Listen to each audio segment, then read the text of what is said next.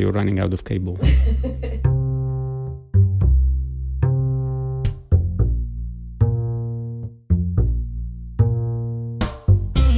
Hi, this is Aga and Łukasz, and this is Catching the Next Wave podcast, where we discuss the future of design.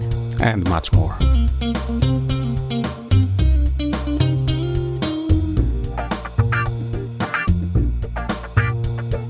Time to start season 11, isn't it?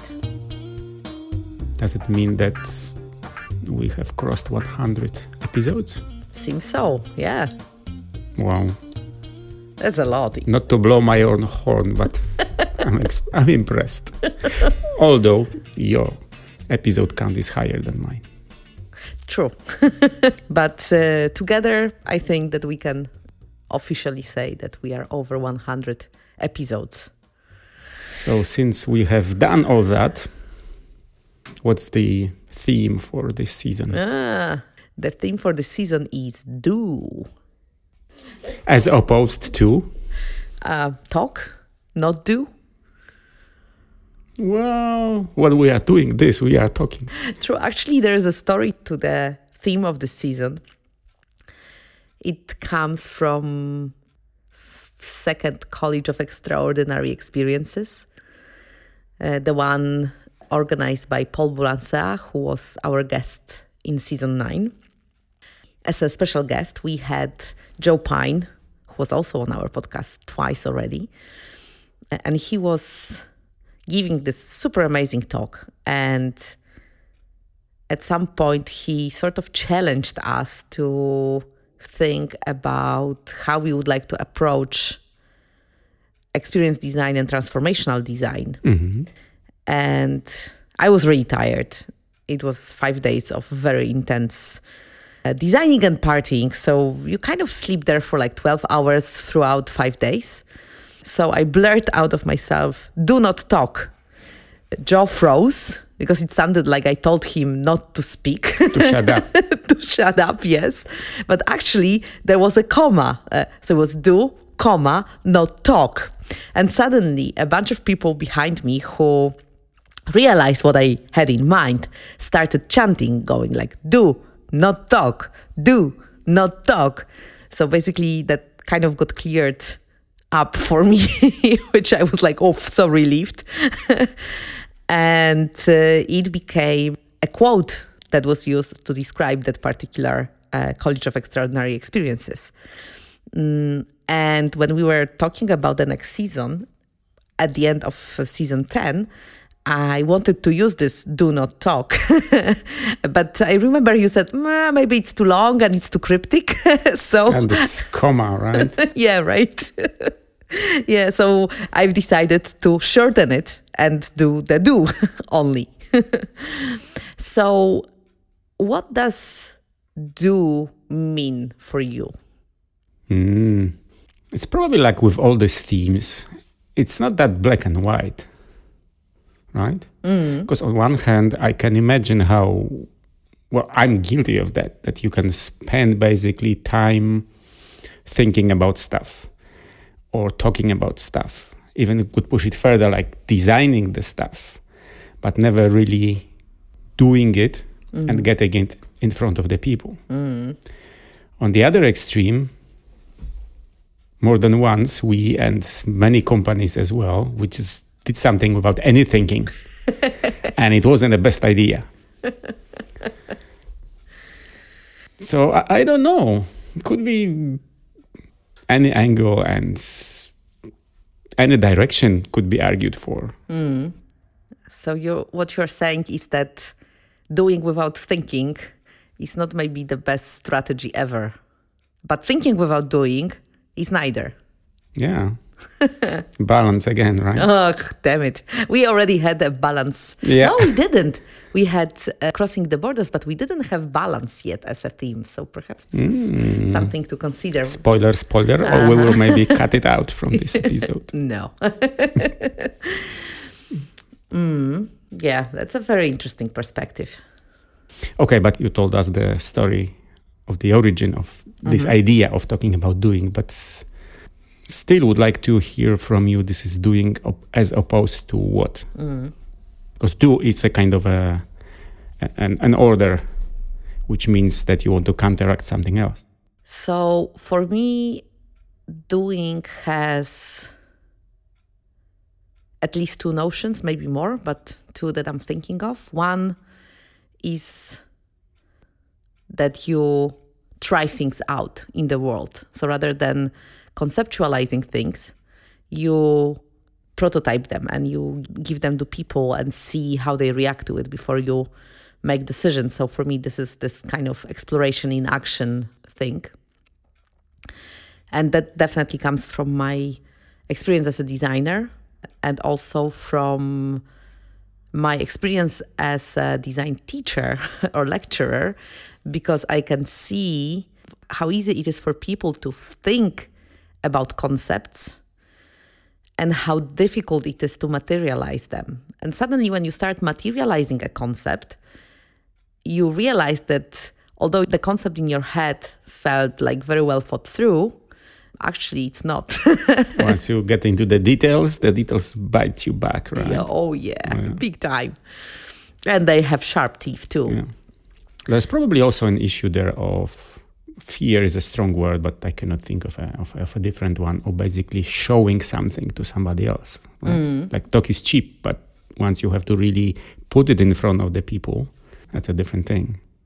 Yeah, totally. By the way, we've been recently discussing the infamous Fire Festival, which was a lot of talk and not enough doing. That's another thing that probably comes into that continuum. But there's another notion for me of doing things, which is something that Seth Godin talks about, which is shipping things. Mm-hmm. So basically putting them out in the world, because there's one thing that you create your prototypes and you test them, but as long as they don't go out there, you cannot really say that you did them. So I need you to untangle this a little bit, because when you said originally testing, in my head, you were showing this to people. Yes. But now you say you don't do this and it's a separate thing. So one thing is that you are in this constant cycle of perfection, which can be done by doing prototypes, but you never ship it. You never finish it. You never say, okay, all right. I'm done. So kind of releasing it and I really call it's what it is. Yes. All right. Well, those two don't really have to be separate. If you think about how Lean Startup is supposed to work, at least in the book, they say something, just release something really, really, really simple and iterate from that. That's another interesting point, because I'm not a big fan of that approach. Yeah, me neither, but that's a subject for an entire episode. Yeah. I'll just say shortly why. You know, I'm an experienced designer. So for me, getting something to people that actually works well is very, very important. And if you talk about Lean Startup and MVP, I kind of sometimes have an impression that people see it more as, you know, the first crappy prototype that they put out there and they leave it like this. And you are in a forever beta state, never finishing designing the experience of whatever is out there. This is for me, this doing without thinking kind of category. But with shipping, it brings me to the notion of good enough as opposed to perfect. And again, here's the thought that I had some time ago, that there are like two kinds of good enough. You've got good enough, like barely decent. And you've got good enough, really good, but not perfect. What's in between them? Good, I guess. I thought about this way, but yeah. I mean, these are two very different concepts, but they happen to use the same words. Be labeled. Oh, I've never really noticed that. That's a good catch. So for me, shipping means that you are able to assess when your good enough is the other kind of good enough, the one that's like really good, but maybe not perfect, and be able to say, okay, I'm ready to show it to other people, understanding that it's not perfect. And living with that notion. And this is super important for me because, as you know, I'm finishing my second book, which is going to be published in September 2022, hopefully. So I am struggling with this other good enough thing and perfection. So that's a subject very close to my heart these days. Makes me think about a subject that is close to my heart for years now. So those two meanings of the word good enough, and there is a good in between them. So it seems that there is a kind of a scale of quality in anything, and there is some continuum on which it makes sense for your product to be, right? And this is above the lower limit of not good enough, as you know, people will be annoyed or would just refuse to use it, and something that is good enough, as in it works well, but not perfect. Yeah, but this is even more tricky, right? Because at the lower bound, when it doesn't work well enough, it's probably easier to draw a line there rather than, when it's working fine, but not perfect. So I can also imagine a discussion that from your perspective, something is not good enough because the experience is wrong, but it still does its job.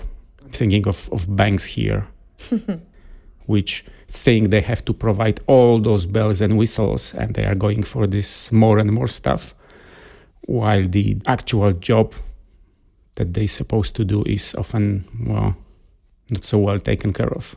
We are getting into a whole different venue. Yes, this is not about doing. Right? This is not about doing. However, let me just say very quickly here that I guess that if you want to do something good enough, like the good enough above good, you need to get your basics straight. So getting your basics straight, like the core thing that you're doing, is doing the good job. And for me, it's clear that when you want to do something which is good enough, but not necessarily perfect, is that you add certain elements to the well-operating core to make it better than just good, but not perfect.